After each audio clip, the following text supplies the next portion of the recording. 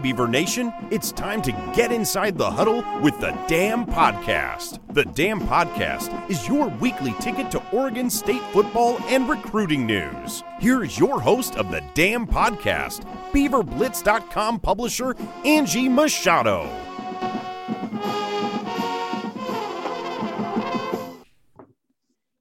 Welcome back to another episode of the Damn Podcast. I'm your host, Angie Machado. With me, as always, is BeaverBlitz.com beat writer Carter Baines. Carter, that was quite a game last night in Corvallis. What are your initial quick thoughts from that Utah win? My main takeaway is that was one of the more entertaining games I've seen from the Oregon State football team in a long time. I mean, to come out of the gates like they did, get down 14 within the first probably 5 minutes or so, and then storm back like they did in the second half. It really was a tale of two halves. And for them to come out with an 8-point victory, they were up by double digits, moments before the game ended. Really impressive for them to come back and perform the way they did in that second half to beat what looks like one of the best teams in the Pac-12. Yeah, I think Utah was the best team that the Beavers have played thus far. What are your thoughts on that? I completely agree. Yeah, I mean, USC at the time looked pretty solid. I know that, they had not necessarily played up to expectations, but with that talent, beating them is always an accomplishment. Washington, I think we thought was a little better than they actually are when Oregon State played them. And so Utah, I think has proven more than either of those teams for sure. Yeah. Let's rewind a little bit to the start of that game. Utah's been reeling from the loss of Aaron Lowe in a shooting accident. And that was it's really kind of eerie how that happened with Ty Jordan, who passed away, same school, same best friends. Lowe took the 22 jersey this year. So a lot of tragedy in the past 9-10 months for the Utah program, and classy move by Oregon State. They left 22 roses on the 22-yard line for Utah, and then had the 22 logo. And then I also had 22-second moment of silence. What was the feeling about, did you talk to anybody from Utah or get their thoughts on that? I didn't speak individually to anyone from Utah, but I know that, Coach Whittingham was really pleased with what Oregon State did. And I know a lot of the Twitter reaction and just kind of the outsiders were really blown away with Oregon State's hospitality and what they did to recognize both Aaron Lowe and Ty Jordan. I think it was a really classy move by Oregon State, because at the end of the day, this is bigger than football. They were playing a football game on Saturday, but those are real people on the other sideline, and they recognize the tragedy. And between the moment of silence, the roses, the atmosphere before the game was a little somber, and I think that was fair. I think it was. I'm trying to find the right word for it. Fair isn't the right word, but it was appropriate, to kind of take a step back. And I think Oregon State handled it really well. Yeah, I know ASU had worn the little stickers, the same stickers that Oregon State had on the tunnel, but just a really classy move. It reminded me back when Coach Riley was at Nebraska and they lost their punter, or there was a punter they left roses for his number. It reminded me of the same thing. So anyway, very classy move, and it's bigger than football. And these guys are brothers, whether they're on off field, they can identify with that. Let's talk about that game though, because it started off the first, 8 minutes was 14-0. Beavs get down, and I saw some other people in the media mentioning, maybe the fans will start heading for the exits now. What were your thoughts? I mean, Coach Smith is always so even keel, but were you thinking, oh boy, they are still half asleep from bye week? Well, it's a good thing the fans didn't head for the exits, right? I mean, they would have missed a heck of a game. I think everybody in the stadium was kind of thinking, what on earth? What did Oregon State do over the bye week? We know they practiced. We know they were watching film, but it looked like they weren't even remotely ready to go. I mean, in all three phases, you had the defense giving up a scoring drive on that first possession. The offense fumbles at its own 1 yard line. And then on special teams, a bad snap and Luke Loescher can barely get a punt away. And then Utah obviously starts with great field position and scores again. It was a comedy of errors, to be quite frank. But credit to Oregon State for bouncing back. And, I think Jonathan Smith, he addressed it after the game. He said, yeah, in that moment, I was like, how on earth did we even get to this point where we're playing like this out of the gate? But I think they kind of banded together on the sideline. The leadership on this team has never been in question. And I think it really came through. And Oregon State bounced back with a scoring drive, and they were pretty much off to the races from there. Yeah, it was fun to watch. And following the game thread in the lodge was quite entertaining. I know one of our members said he never reads it during the game, but goes back the next morning, and it is seriously an absolute roller coaster.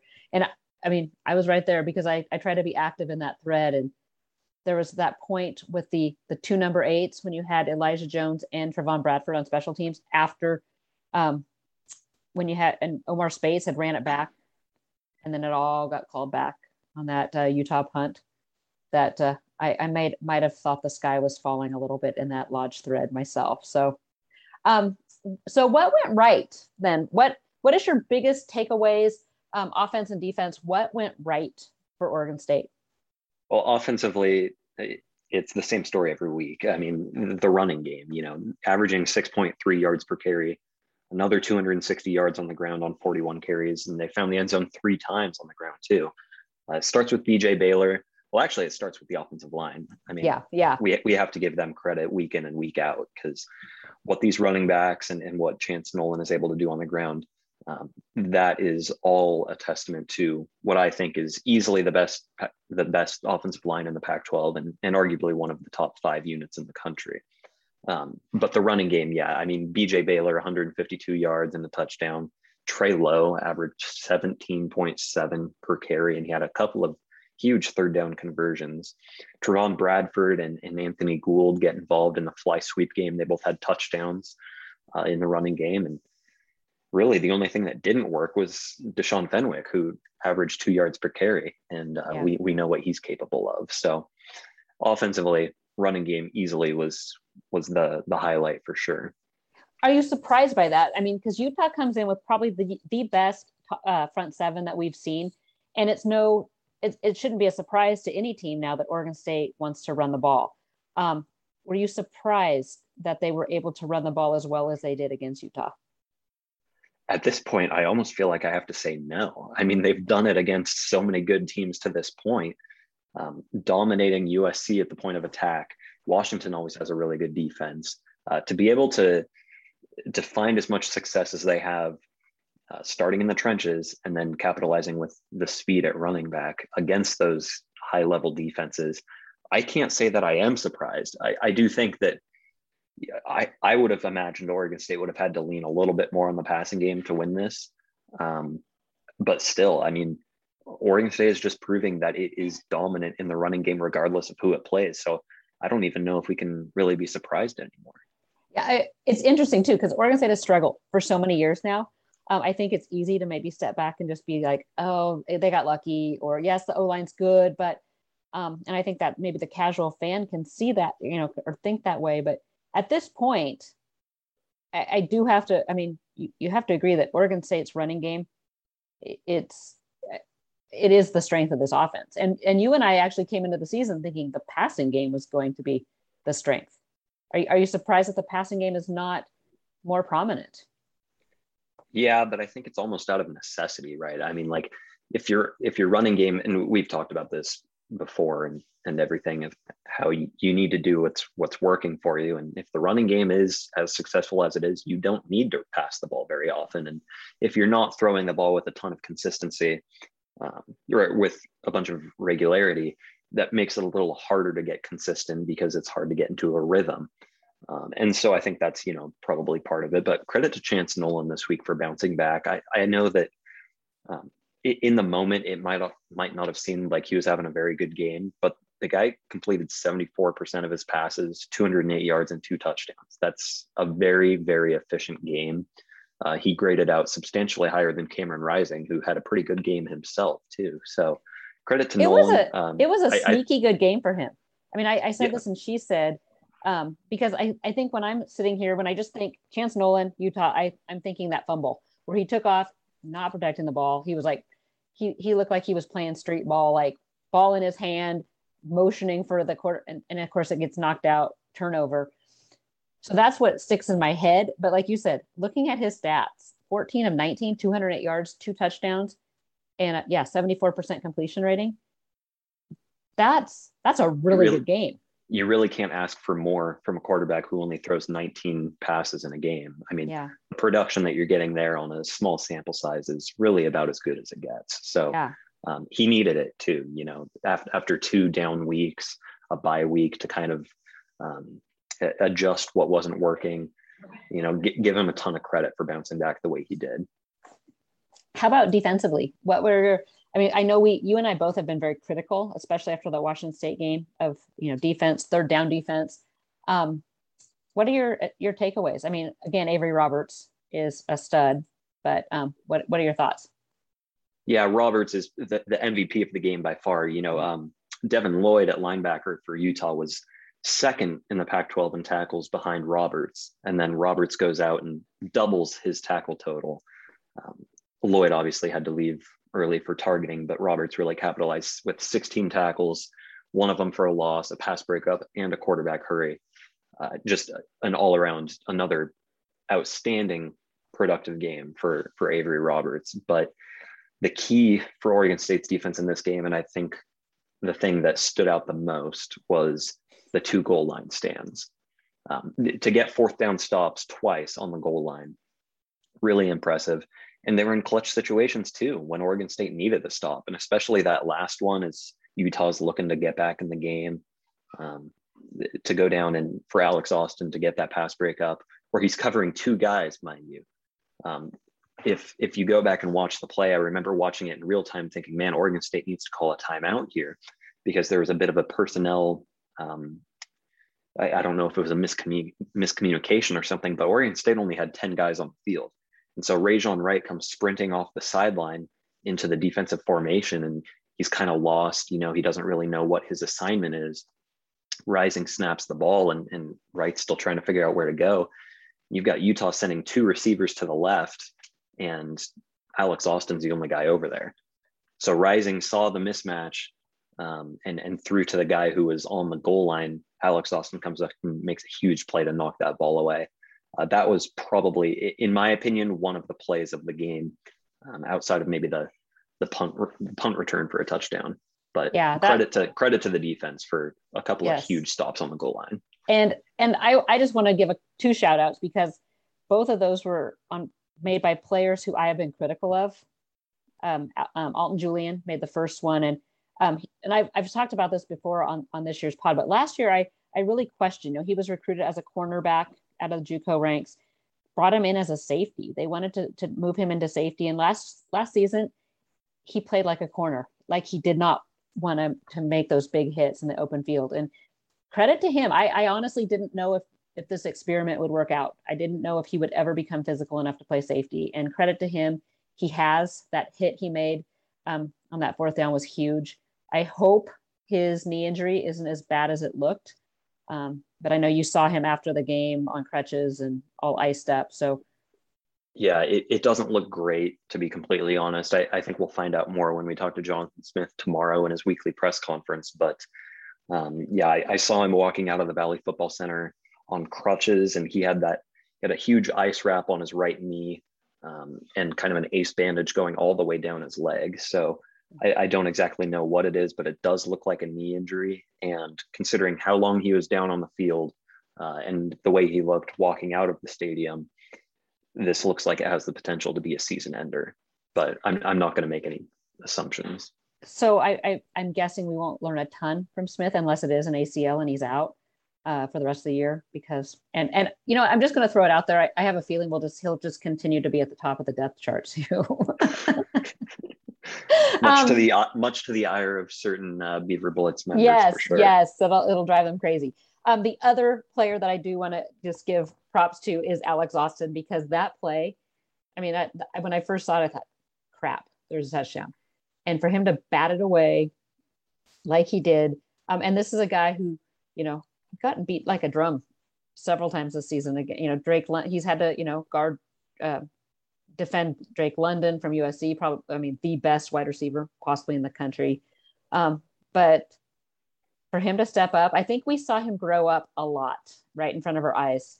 And it's kind of reminiscent, and time will tell whether this is true, but it reminds me a little bit of the days of, Keenan Lewis, and how many times that, Dennis Christopher and Keenan Lewis got beat and beat and beat, and Beaver fans were almost done. And then they turned out to be two of the best in Oregon State recent history. So very big shout outs to those two, because yes, I can be critical, but I also like to try to be complimentary when it's earned. So the other thing I noticed, Carter, and you might not have seen it up in the box, but holy cow, was Utah getting away with holds left and right.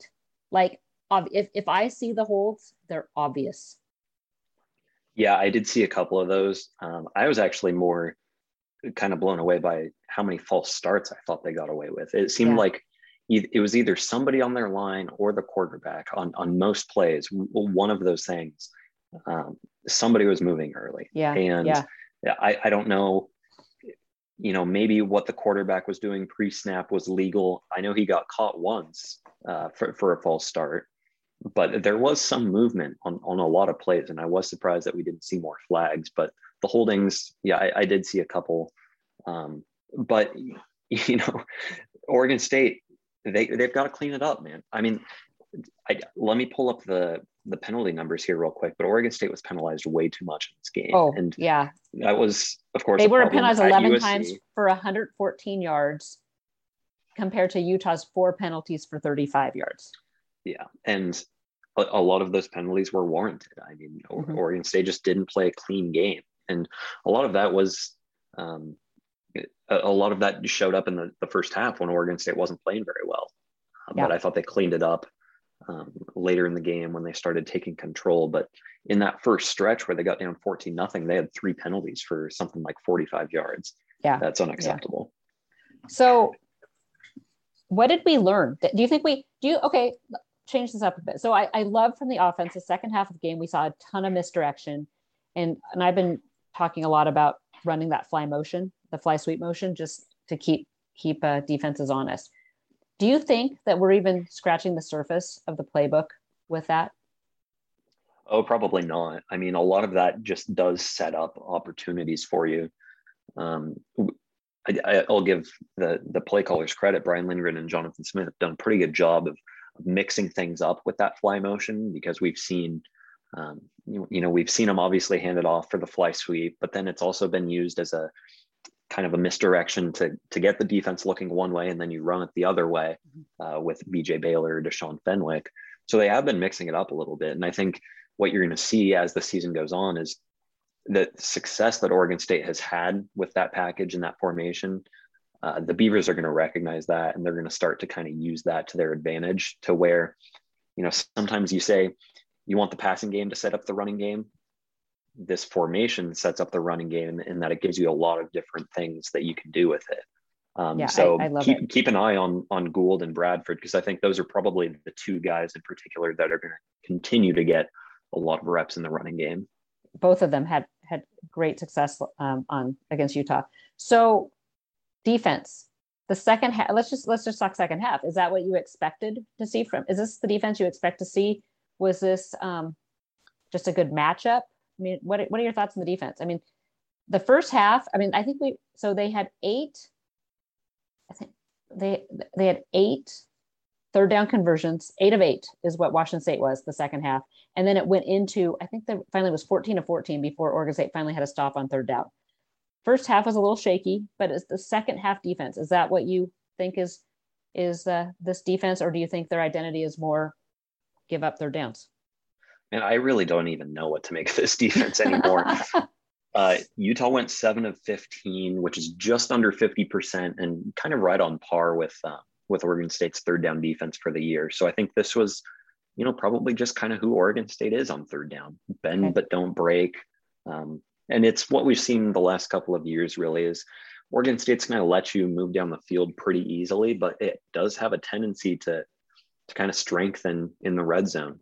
And Oregon State, to its credit, has come away with quite a few takeaways, goal line stands. It's forced a lot of field goals in the red zone under Jonathan Smith. And so for all of the deficiencies that you see on third down and, 3rd and 15 from midfield or a 3rd and 10 from the 30, they make up for it in the red zone. And ultimately that's where you make your money in the red zone. So give the defense some props there, but I think it would make it a little easier on everyone if they got off the field a little bit more often and force those opposing punters to put in some work every now and then.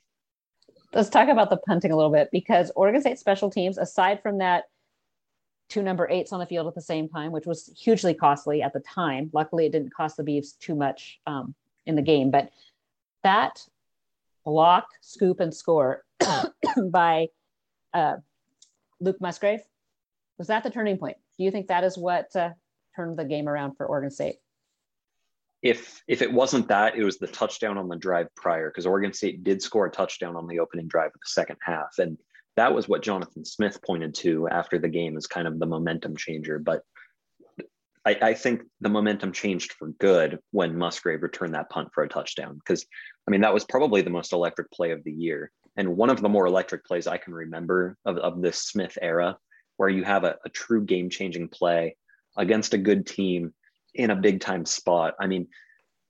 It really doesn't get much more electric than that, right? Like, you have Luke Musgrave, who's never scored a touchdown in his career on offense. Which is so crazy. To think about that he hasn't. Exactly. He's come close a couple of times, but he goes in, he tips the punt. Riley Sharp also got his hand on it, but Musgrave was there first, so he gets credited with the block. And he picks it up and takes it 27 yards to the house. That's a heck of a way to get your first career touchdown. And he said after the game, I asked him, did you ever think your first touchdown would come on special teams? And he said, I did not, but can't complain because that's the way it happened. And it's a good thing it did happen, because Oregon State, they took off from there. I think everybody in the stadium could kind of tell once that play happened, Oregon State wasn't going to lose this game. And I was a little concerned because the defense had to come back on the field then, but I think any defense then would be jazzed up and ready to go ahead and go right back on the field. How about Jack Coletto? So the TV guys were talking that Kyle Whittingham had said earlier in the week that they'd been watching number 12, and that 88% of the time that he was in, he ran the ball. So what does Oregon State do? They throw it to him. They throw it to him. And that wasn't designed to go to him, actually. I think it was actually designed to go to Musgrave, but he was wide open, and why not, toss it to him? But, and then he did some Pac-12. He was hosting. He came down, and is there anything Jack Coletto can't do? Or as he refers to himself in the third person, the hammer. He I think has become, I don't know if he's the fan favorite on this team, but he's certainly one of them. And he's, probably the most dynamic player we've seen as long as I can remember. I don't think I've ever seen somebody who can make an impact as large as he does in all 3 facets of the game. To be able to stand back there as a kick returner, given he typically just fair catches it, but he's out there nonetheless. He makes tackles on the coverage team.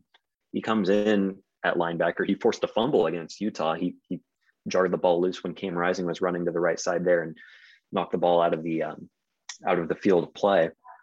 And then he catches a pass for a touchdown after, recording 5 rushing touchdowns to this point on the year. It seems like there really isn't anything Coletto can't do, because we know he can throw the ball too. Yeah. He was a quarterback by nature. Quarterback, fullback. He said he's been in at tight end a few times. Yeah. Do you think the alter ego of the hammer is getting bigger than life? 100%. I think he's really embraced it. He's totally embraced it. His teammates absolutely love it when he comes on the field.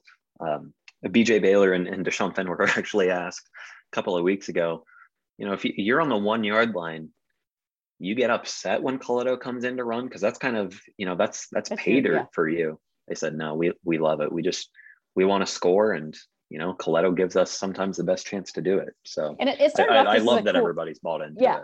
I mean, and it started off as just kind of a cool story of a quarterback who wasn't going to make it as a quarterback.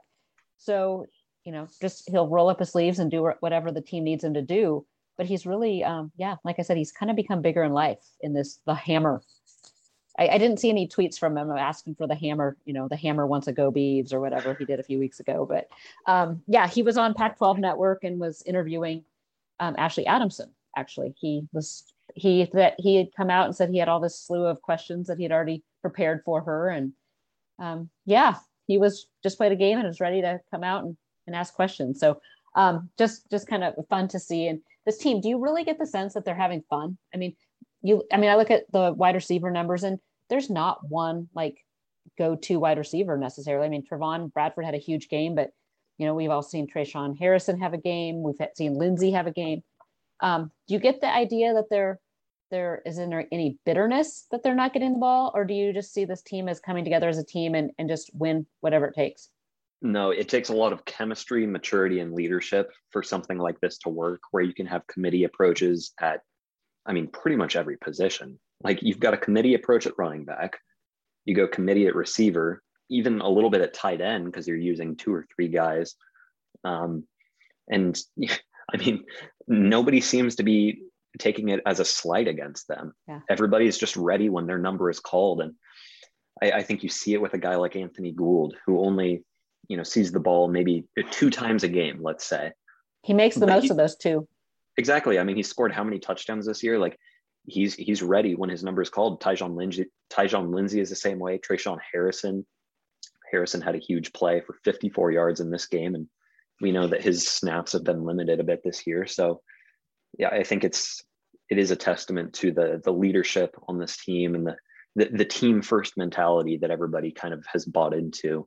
And that's why Oregon State's playing so well. If we're being honest, it's because they have so much talent at pretty much every position this year that guys aren't going to see the field all the time because there is just so much talent and depth across this roster. And so sometimes that can create problems, but when you have guys who are mature enough and you have leaders who have been here in Corvallis for 5, 6, even 7 years now, that's what it takes to make it work. And they're certainly capitalizing on it for sure.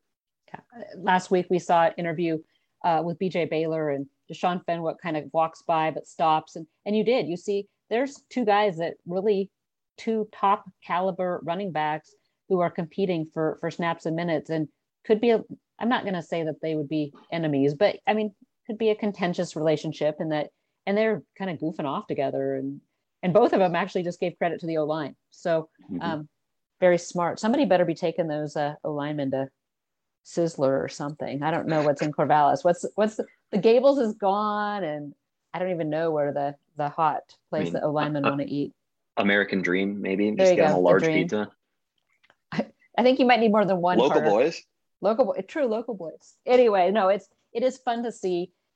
And then we talk about the even keelness of Jonathan Smith. And I think that's where all this stems from is the how, they're down 14 points to start the game, and he looks so unanimated, so just cool. There was one point though, that Alex Austin pass breakup 4th down, that was the most animated I think I've ever seen him. But it was quick. It was like a throw your arms up, yell, and then back to just totally self-control Jonathan. That was an awesome clip that I saw on Twitter after the game, because obviously I was watching the game live in person, so I didn't, see the close-up that the Pac-12 network had broadcast. I was watching the play. I wasn't watching Smith, so I didn't see his reaction in the moment. But after I went back and watched it, I said, that's a guy who, on the inside, he's thinking, okay, stay calm. We got to get ready to play offense. But on the outside, he just couldn't hold his excitement back. And I think it's cool to see that side of him, because you're right, we don't see much of it. He is so even keeled and level headed, and that's a good thing. It's 100% a good thing. I think what I said about this team having a bunch of maturity and great leadership, that starts with his demeanor, 100%. And John Canzano actually had a great article this morning talking about that, and about how even keel he is, and just you don't get too high on the big wins, and you don't get too low on the lows in the big losses. So No, it was funny to see though. Sometimes I like seeing emotion from the coaches, and Oregon State doesn't. I mean, you look across the board and pretty much they're all pretty even keel. They're all just kind of, like I said, that's why they never would do well in a message board. They would never. It would drive them crazy. So game prep and coaches, we've talked a little bit about this. What are your thoughts? Coming off a bye week, the coaches had hit the road recruiting. Oregon State had a ton, about 35 to 40, 20 class of 2023 and class of 24 unofficial visitor prospects on campus. So there'll be more on Beaver Blitz this week with those guys. A couple guys got some offers. Travis Throckmorton and Cooper Jensen to commit. So Jensen is part of the class of 2023. Travis Throckmorton is the quarterback commit for 2022, both in attendance, had a blast. But what do you think of the game plan and the game prep the coaches put in for this week? I mean, before we get into that, I mean, you mentioned it with the recruits. This was a huge recruiting weekend and you had a ton of visitors on campus. And what a better thing for them to see than a come from behind victory with a ton of electricity. The atmosphere was absolutely electric in Reser. The energy that the team played with in the second half. I mean, those recruits had to be blown away by this game, let alone the experience they had on campus and the facilities, you name it. What they saw on the field was just probably the best product we've seen Oregon State football put together in a very long time at Reser Stadium. So I think that's going to go a long way with those guys. But game plan wise, at first it did not look good. I'll say that much. Again, tale of two halves. Yeah, I mean, we talked about this earlier. Like, what on earth were they doing over the bye week? Clearly not prepping for Utah. But no, give them credit because in-game adjustments have not necessarily been the strength of the staff, but I think they did a very, very good job of figuring out what was working and what wasn't, and kind of taking advantage of what Utah was giving them, and then ultimately the players executed at a high level. But I think the game plan started to kind of fall into place as the thing went on, especially in the second half. Whatever they did in the locker room in the second half, it really came to fruition. So while it might not have started very, very, it might not have gotten off to a great start, but I think whatever they had in place, the players executed it at a high level as the game went on. So let's talk about momentum. So look, they said they were expecting 7,000 students. It looked packed. I mean, the rest of the stadium did not look super full. Was this as full as Washington, or was the Washington game better attended? The stadium as a whole, I would say it was a little emptier than the Washington game.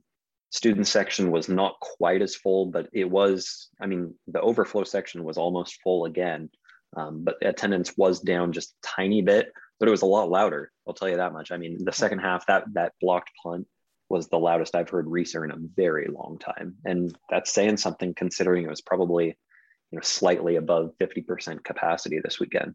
Yeah. And that's like you talked about momentum on recruiting. And we talked about a couple of weeks ago after that loss to Washington State was the loss of momentum, that Oregon State is garnering this momentum, beating Washington, beating USC, and then they take a step back with a loss on the road to Washington State. This week now, again, they're back, big win against a really good team. And Oregon State goes head to head with Utah and a lot of recruits, a lot of top recruits. They'll go, Dallas Vakalahi was on campus a couple weeks ago, has also visited Utah, one of the top D-line commits or recruits. And, you want to build that momentum on the recruiting trail with the fans, with the fan base, working to get the fans excited, donations up, season or ticket sales up. So Oregon State now looking ahead, goes on the road 2 weeks in a row. Carter is actually going to be both games, Cal and Colorado, back to back. Fired up about it too. I'm ready to see that press box in Berkeley. It's one of the newer ones in the conference. Every game that I hate to badmouth Reser Stadium because it's a great atmosphere, but that press box, if we're being honest, is just not very good. So I really cherish those away games where we get to see the newer ones. And it reminds me that Reser's press box will look like this in 2 years. Good. So you weren't with us back before Washington had their press box redone, but it was horrible. And I've seen the new one.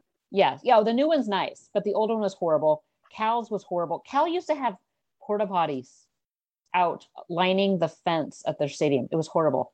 So I know that's been updated. Stanford's used to not be great until they just rebuilt the whole stadium. I mean, heck, why not? You're Stanford, build a whole new stadium because you can.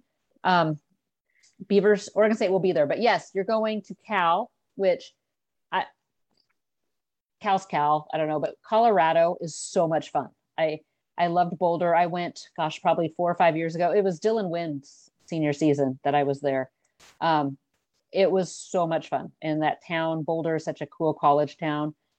It's obviously it's not the best college town in the Pac-12, but it's a good one.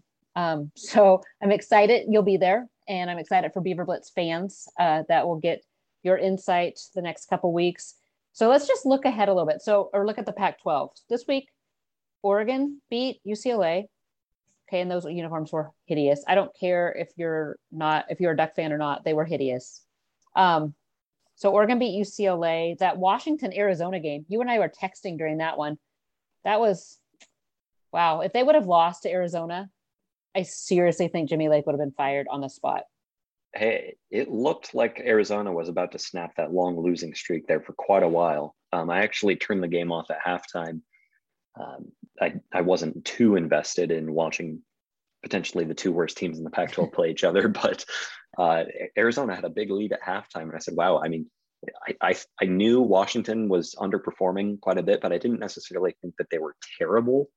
But losing to Arizona would have probably sealed the deal for Lake. I think, as even though he's very early into his tenure, I just think that fan base and that athletic department, if you had gone down and lost to Arizona, I don't know that Lake kept his job after that. So yeah, good for him bouncing back and squeaking out a win there. But I don't think a 5-point win at Arizona is going to be, I don't think that's going to gain the confidence of too many fans.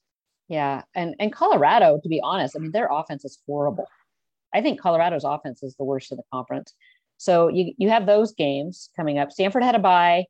USC goes into Notre Dame, loses that one. Washington State loses to BYU. I mean, this conference is kind of crazy. So looking at Oregon State's schedule, you got Cal in Colorado, which you'll be at, and then Beavs return home, have Stanford and ASU at home before hitting the road to Oregon for the game that was formerly the Civil War. Beavs need one to be bowl eligible. Where do you think that one comes? Does it come next week or this week? I mean, Cal. Well, they're favored. Oregon State is favored by 1 point. Not that it means anything, because I mean, we know what predictions turn out to be. Just look at my staff pick. I was going to say, look at my staff picks.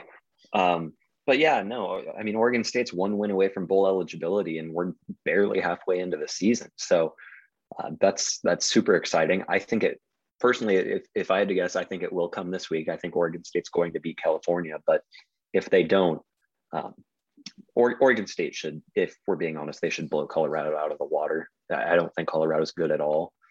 But I'll say this, and I'm knocking on wood as I say it too, because I don't want to jinx anything, but Oregon State's 5-0 at the games I've attended this year. They're 0-2 at the ones I have not. I'm going to every single game the rest of the way. So when Oregon State's 10-2, when Oregon State's 10-2, no, I wasn't, but I told myself I had to do it. But when Oregon State's 10-2 at the end of the season, they're playing in a New Year's Six bowl as a top 10 team. You can thank me. Yes, we will thank you, Carter, for taking one for the team, because it's hard. It is a hard life hitting the road and hitting these Pac-12 stadiums. Who had because you're vegetarian, who had the vegetarian meal for you? That was USC. Oh my gosh, that was awesome. I'm really hoping that California and Colorado have the same hospitality. Not expecting it in Eugene. Yeah. Well, maybe though, they can be kind of granola there, but maybe you should Cal and Colorado. They should have something veggie for you. I remember we had burgers at Colorado at one point, and they even had like grilled onions and all kinds of fancy stuff. Hey, I mean, anything's got to be better than Oregon State at this point, who has Did you used even the get last food? Oregon State has used the last year as an excuse to just do away with the whole food thing. Apparently, the soda machine was down yesterday, and that's literally all Oregon State has now. So, No cookies whoever's either? whoever's in charge, no cookies. No, of course not. Oh, Whoever's in charge, get on it. I mean, I said this man. after the game. I don't ask for a lot, and we're very lucky to have the access that we do. But I don't think I should have to pack a peanut butter sandwich for dinner. Yeah, that's poor form. Poor form. Come on, Oregon State, let's step up the game. Because you used to have the tomato soup with goldfish crackers. That was pretty tasty every week. And I hate to sound elitist, because obviously, fans have to pay for concessions and everything. And by all means, they don't have to give us food. But when that's kind of the standard and everybody else does it, and you see what other schools are doing, you have to question, like, Oregon State, like, can we pick it up a little bit? Like, Yeah. It's because, to be honest, it's not a great look, right? Like, It's not it's not. You've got opposing SIDs, and you have big name reporters coming in from out of town, and they see that Oregon State doesn't have a very nice press box, and they're not providing food, and their elevators get stuck every other game. It's just not a great look. But I do expect it to step up in 2 years when the West Side is redone. But yeah, those elevators they're bad. They're scary. They are scary. Like, to the point where we'd rather just walk up the bleacher steps. And that's what I did yesterday. Yeah. Well, Carter, we appreciate all you do for Beaver Blitz. It is awesome. Coverage has been amazing. If you haven't joined Beaver Blitz, now's the time. Get in now, because the Beavs just continue to keep rolling. And if Carter's going to the rest of the games, we need you to join Beaver Blitz, because the lodge has been hopping. Lots of talk about recruiting will be picking up here. I mean, gosh, early signing periods, like 10 weeks away. And because I can now guarantee wins the rest of the way. Oh God, Carter. Here first. Carter, no, knock on wood or something. Do something. Go run around the block or something. Okay, Beaver fans, thank you so much for joining this week's Damn Podcast. We will be back next week, hopefully talking about another Beaver victory and bowl eligibility. Stick with beaverblitz.com for all the latest on the Oregon State Beavers.